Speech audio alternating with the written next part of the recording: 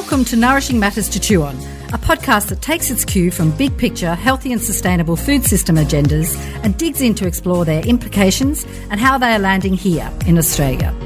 I'm Anthea Fawcett, founder of Foodswell, sustainability advocate and a farmer's daughter from New South Wales.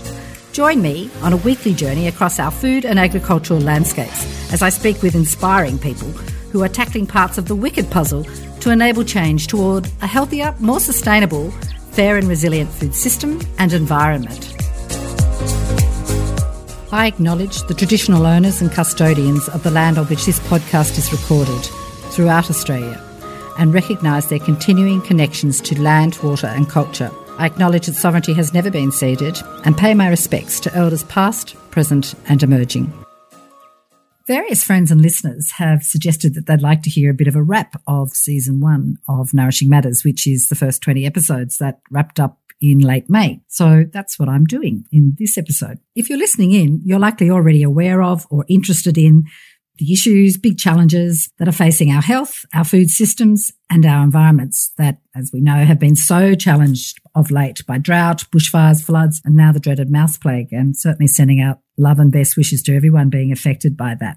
It really does seem a crazy, precarious time, one with COVID and more, that many people are thinking of and referring to the 2020s as the decade of consequence on climate, the environment, reconciliation, and for our food, agricultural, landscape and economic futures. It really does seem time for substantive action and change toward more regenerative ways of living and being in and with this beautiful place we call home. And our food and agricultural systems are pretty much key in all of this and to how we can live well and care for people, our communities, our lands, waters and biodiversity. Before digging in to range across and provide something of a snapshot of Nourishing Matters so far, a quick look back. Why did I and my fellow Foodswell buddies and colleagues journey on Nourishing Matters? All of us, I guess, are in one way or another working in sustainability, reconciliation, agriculture and environment and or health related fields. And we've all known each other for a long time. We're all really concerned about climate change and about helping to create opportunities for systems thinking and linked up action for healthy people, places and landscapes. Many of us have worked together on different projects over the years, from the early days of the Remote Indigenous Gardens Network that I established in 2009 through to Foodswell, which is a health promotion charity that we established in 2013 to support greater food security and food sovereignty, thought work and practical projects, and with a spirit of two-way collaboration and working and walking together. By creating Nourishing Matters, I guess we wanted to share our ideas and experiences and dig into some conversations with other community people, researchers, experts, everyday people, farmers who too also want to see change and be a part of that change. Over the years, my day jobs, if you like, have pretty much been in sustainable design, urban planning, climate policy, advocacy and corporate affairs type roles. I guess I've worked in the climate space in one way or another since the mid-1990s. So when Marion Wilkinson's book, The Carbon Club, came out in 2020, it was just all too familiar and very déjà vu. So back in mid-2019, I was working with one of Australia's leading large-scale dispatchable renewable energy technology development companies. If you Google, I'm sure you'll find their name. We'd just received 2 major international technology awards, which was a really big deal. And notwithstanding these achievements, the government agencies and groups responsible for supporting the research and development work that company had worked on for a number of years were really, really wary about publicly celebrating or sharing these achievements, lest their political minders and ministers took offence. Anyway, I'm glad to say that company is forging ahead from strength to strength. It was pretty frustrating if you're the comms girl. And so I became aware of these really interesting big developments happening in the healthy and sustainable food space. 2019 saw the release of some really groundbreaking international reports that, from where I sat working in the renewable energy space, really upped the ante and changed my focus back to food on the need for pretty radical paradigm change in our food systems. These big international reports have and are continuing to set big change agendas for food, agriculture and climate action. Yes, we need to dramatically change world energy systems if we're going to stay under 2 degrees, but these reports really shone the light on and upped the ante about the other big arena for change, and that is food. These reports were prepared by amazing interdisciplinary teams of experts from around the world. Yes, they were scholarly and very detailed and technical, but they also had some really good summaries and popular formats that really sort of hit the airwaves and the media to reach out to everyday people and really did strike a chord with everyday people. You might ask yourself when you first heard about flexitarian diets, the push to eat less red meat, rainbow diets, the somewhat controversial reference diet, radical calls for much greater food productivity, but doing it all within the limits of planetary boundaries and with no more land clearing or biodiversity loss. And of course, I think all of us have heard in one way or another of the big challenge to reduce and eliminate food waste, which as it currently stands internationally, if it were a country, would represent, in terms of greenhouse gas emissions, it would be a country just behind China and the USA. The reports I'm referring to are the big IPCC report on land use, agriculture and climate change that really upped the stakes. The Eat Lancet, Food in the Anthropocene report that came out in early 2019, and the Global Syndemic, which was a really fascinating study and series of recommendations all about the triple challenge of obesity, undernutrition and climate change, and the incredible opportunities for win-wins if you sort of intervened in the system on any of those fronts, how they would impact across the other challenges. So in many ways, Nourishing Matters has taken its cue from these reports and the various issues that they highlight for action. And we try to dig into what the issues mean in context here. And of course, 2020 has been quite a year with COVID and more.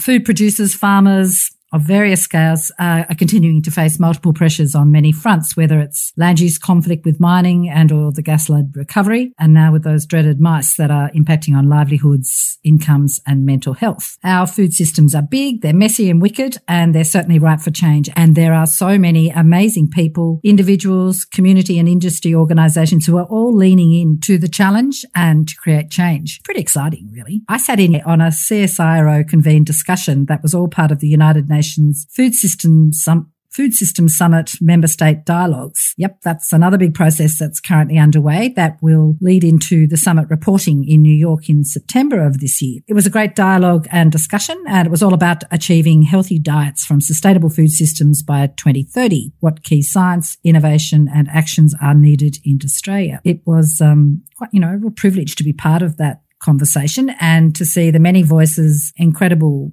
experience and knowledge in the room, several of whom are people who have been guests on Nourishing Matters and who I'd love to speak with again at some stage. So really, I'm just giving a heads up to honour and acknowledge the many and diverse other organisations and people who are doing really great work and leading change in different parts of the food system that is wicked and that we're all a part of.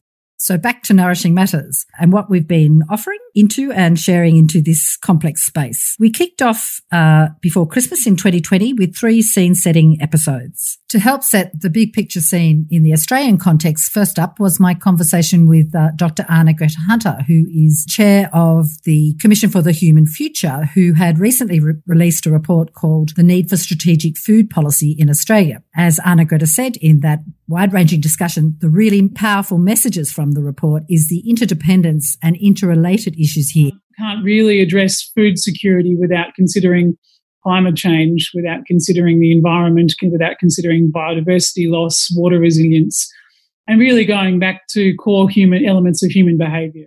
That report was prepared and released in 2020 and was particularly directed toward government and policymakers. And of course, the issues that it raised in it, I think 6 key themes, are issues that recur in many sustainable food conversations, such as the dialogue that CSIRO hosted, during which many participants acknowledged and called for a national food policy. To also help set the scene, I was really lucky to get to speak with Dr. Mario Herrero, who is the Chief Research Scientist at CSIRO Agriculture and Food, and his colleague, Dr. Jessica Bogard, who's part of his team, and she's a nutritionist. And we spoke about the great food transformation, which is a line from the Eat Lancet report. But it was a really great conversation about the global syndemic and food in the Anthropocene and digging into what the issues and the issues are and what the research was and how both Jessica and Mario saw those issues relating in context in Australia.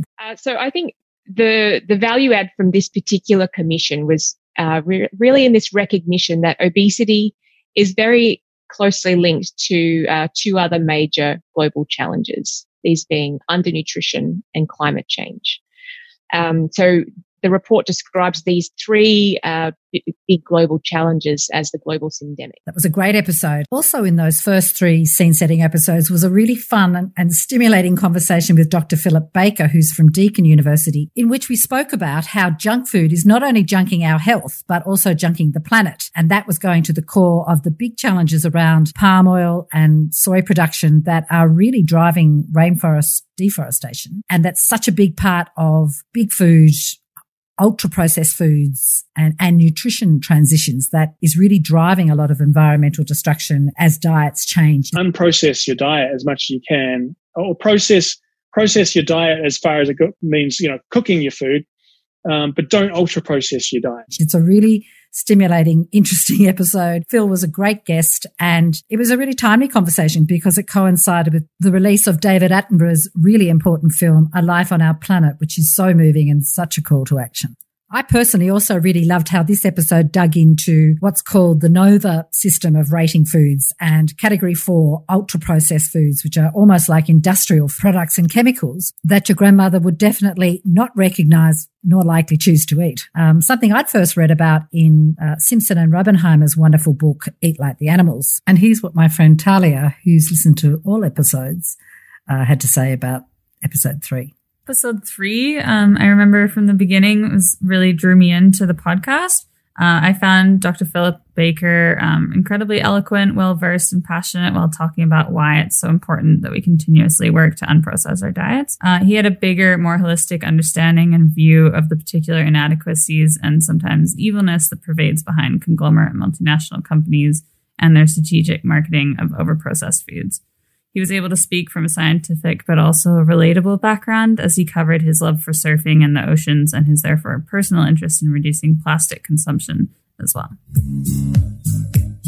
After a summer break, we were back with specific episodes that looked at particular issues or projects creating change on the ground. First up was a really lovely conversation with Dr. Angela Patterson all about the native grains from paddock to plate research project that she and her colleagues released a major report on during NAIDOC week in late 2020.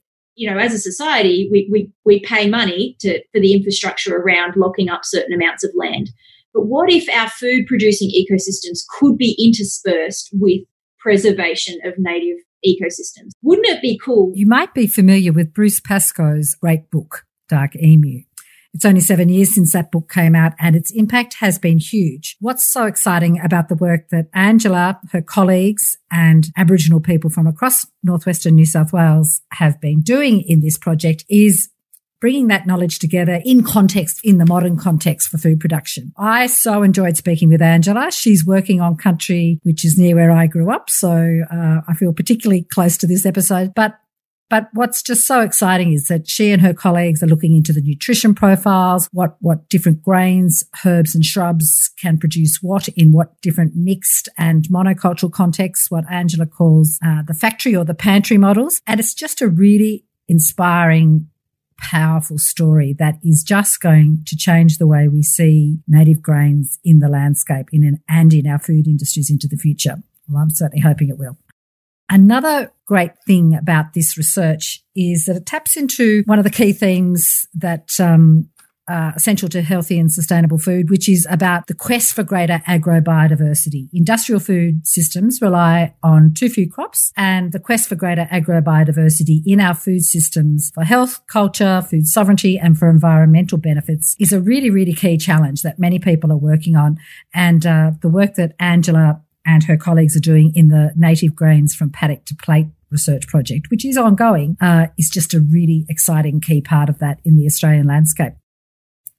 Another episode that also looks at agrobiodiversity, but through a different lens and operates in a different way, is a really lovely conversation that I had with Carolyn Hinkston, Bruce French, and Dr. John McPhee, who are from Food Plant Solutions and Food Plants International, a small NGO that is based in northern Tasmania, but really packs a punch internationally and increasingly here in many rural and remote communities across Australia. This episode is all about Bruce's amazing voluntary mission and pioneering work to create a free database of over 30,000 edible plants to help tackle malnutrition and hunger, something he started over 40 years ago when working in Papua New Guinea, and something that Food Plant Solutions now uses that database to create all sorts of incredible resources for women, for communities, for often quite disadvantaged communities in Asia, Africa and elsewhere, but increasingly in Australia. Trying to go back and rediscover all the plants in the world. And I think I'm getting very, very close to having every edible plant in the world listed. Our history is foraging, so we need to go back and rediscover all these traditional plants and then work with them. It's a really inspiring story about recapturing and sharing very place and people-specific plant knowledge, and not only providing food plant knowledge, but really helping provide really detailed nutritional information about what to eat and why, and how to eat all of the plant. So it's sort of tackling waste on another interesting level.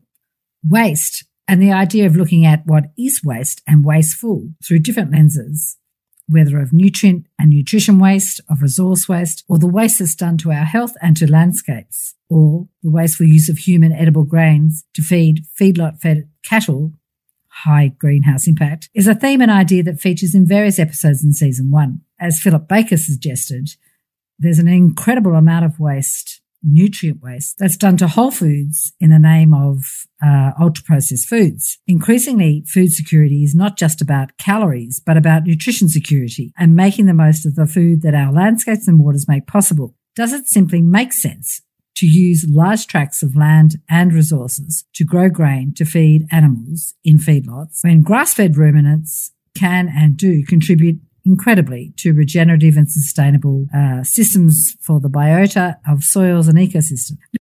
Listen in to episodes 6 and 7 with Professor Robin Alders and Matthew Evans, author of On Eating Meat, to enjoy digging into these ideas and more about the value of animals in the landscape for food and for biodiversity in healthy ecosystems. I love Matthew's contribution that however you eat, whether as a vegan, vegetarian or omnivore, something dies in your name. And we need to have a more holistic sense of what's involved. I really hope you'll listen into these episodes, ones that feed into, if you like, further conversations on the joys and benefits of eating nose to tail, grandmother's wisdom, or making the most of the fifth quarter, as the Italians say, to minimise animal and environmental waste, and for health, to make the most of offal. And those episodes were with Kate Wingate and Grant Hilliard of Feather and Bone and author of The Ethical Omnivore with Laura Dalrymple, episodes 18 and 19. A sliver of liver can and will really make a difference to your health and well-being. So episode on offal.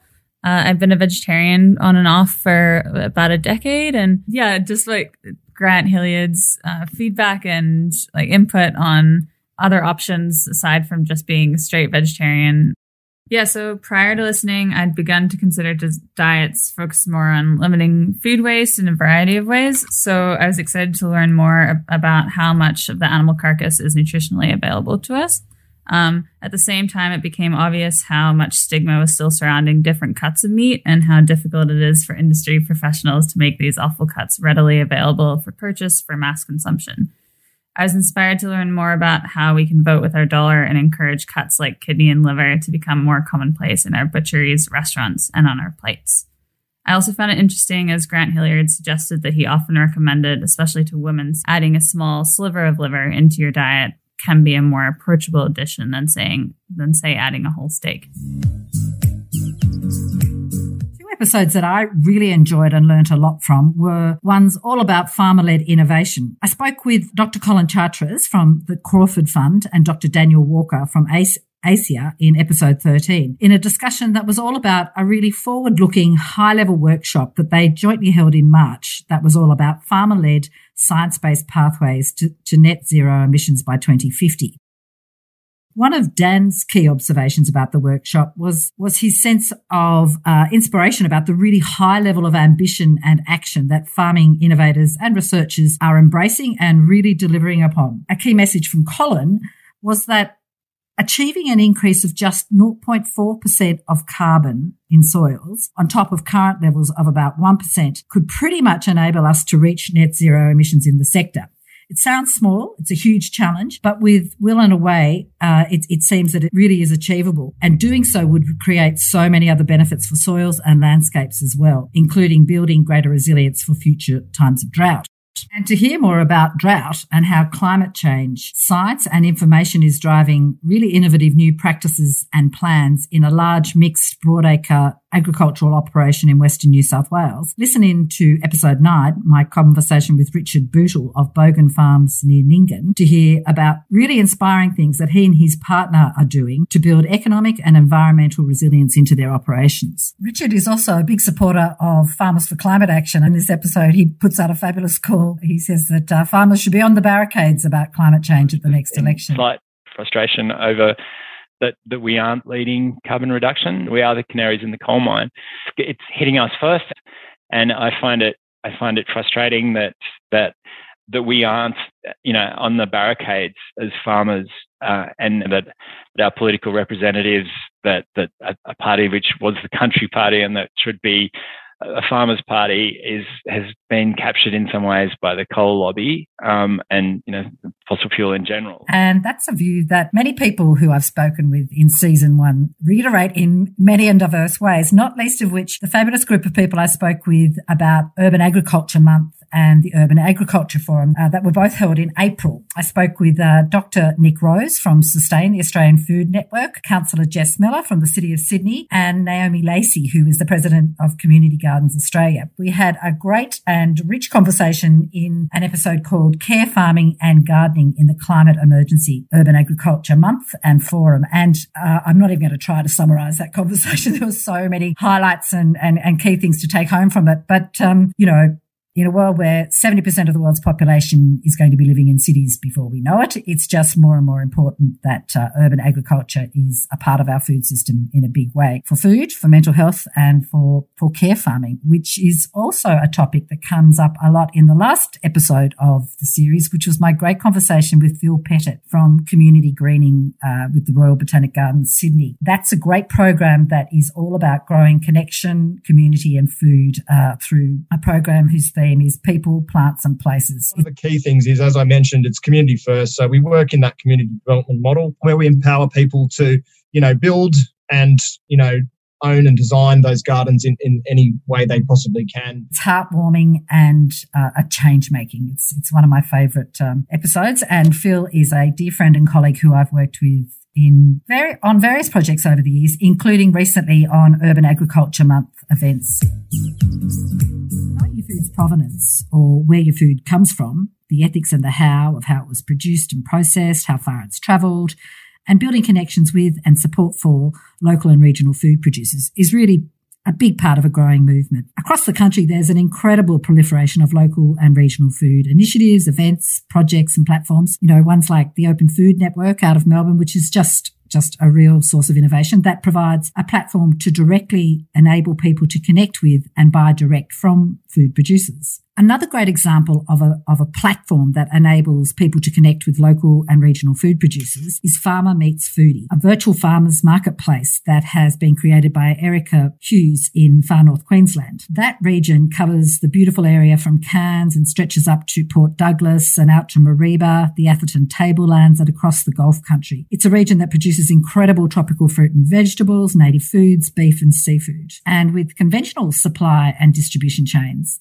it can mean that local produce, particularly fruit and veg, can often be transported south to city markets and back to local stores, travelling some 3,300 kilometres or more to end up back in a store 10 kilometres from where it's grown. That's just one of the highlights or really interesting facts from my conversation with Erica Hughes in episode 15. That's all about Farmer Meets Foodie and how she went about creating this virtual platform and all the events and activities that she runs to connect local consumers, but also local food businesses and chefs to help them source and make the most of fantastic produce that far north Queensland produces. Another great story that touches on extreme food miles, up to 4,000 kilometres and over 6 weeks for a lettuce to perhaps reach remote community stores, is my conversation with Scott McDonald, who lives in Katherine in the Northern Territory and works with Food Ladder. My conversation with Scott shines a light on extreme weather, extreme heat and distances and food insecurity. And it's all about the vital role that cutting-edge,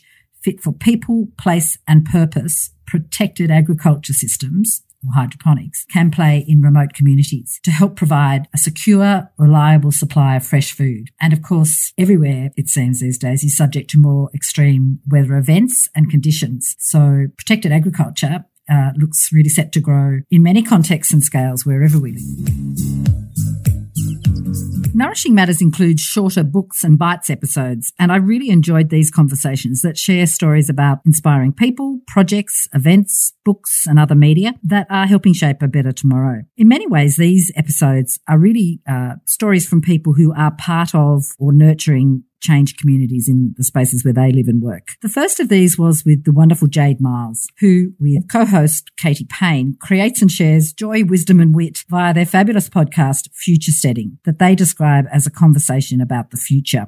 How do you live your life like tomorrow matters? I felt like I'd spent months listening to people saying, this needs to be fixed, they need to change that, someone needs to do something about this. And really the reality is that someone is us, and it's no longer okay for us all to continue to point the fingers but do very little ourselves. We know better, and humans are incredible people or incredible beings, and it's kind of time for all of us to really take a really hard look at the way we exist and start to meet our ideals with our action. In their early episodes, they describe future steading as a mix of homesteading, permaculture and regenerative existence, farming and thinking. It's all this and so much more. And Jade has synthesized and recently shared her wonderful thinking in a really beautiful, warm and wisdom-packed book, Future Steading, Living Like Tomorrow Matters. If you haven't already, listen into Future Steading and look out for the book that will be in bookstores in August. Landcare groups do great work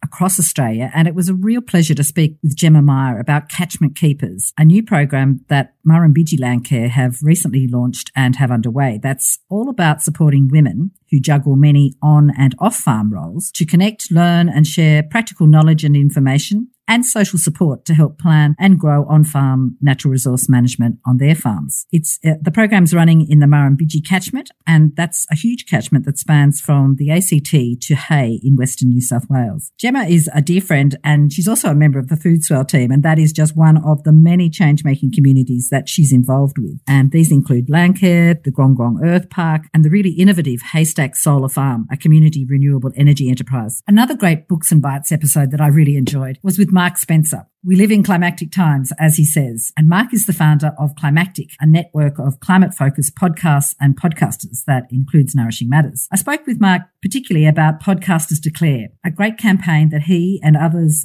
created and launched in time for World Earth Day, which was all about making a call to Apple Podcasts to add a climate category to their platform. Sounds simple, doesn't it? But really, it was just a simple call to Apple to do their homework, to walk the talk by making it easy for people to find intersectoral climate stories simply by creating an easily searchable climate category to the Apple podcast platform. Watch this space. The campaign has had some great recognition. Apple's listening, and it even got coverage in the New York Times. And finally, a little back to the beginning of how Nourishing Matters got underway was my chat on Books and Bites with Nicole Abadie, the host of the wonderful podcast Books, Books, Books, that features in-depth interviews with authors about their new books. Nick and I went on a road trip in March 2020 to the Scone Writers Festival, just as COVID really kicked in. And that led both of us in various ways to want to tell and share stories via podcast. Nick and I chat about why writers write, how books nourish us, particularly in precarious times, and about some of the special authors and their books that she has spoken with recently that touch on many of the sorts of ideas we talk about in this podcast. We spoke about Claire Thomas's The Performance, James Bradley's Ghost Species, Rebecca Huntley's go-to non-fiction book, How to Talk About Climate Change, and an absolute favourite of mine, Animals Make Us Human. That is a jewel of a book compiled in response to the bushfires that includes 40 short pieces about animals by well-loved Australians and was edited by Leah Kaminsky and Meg Keneally.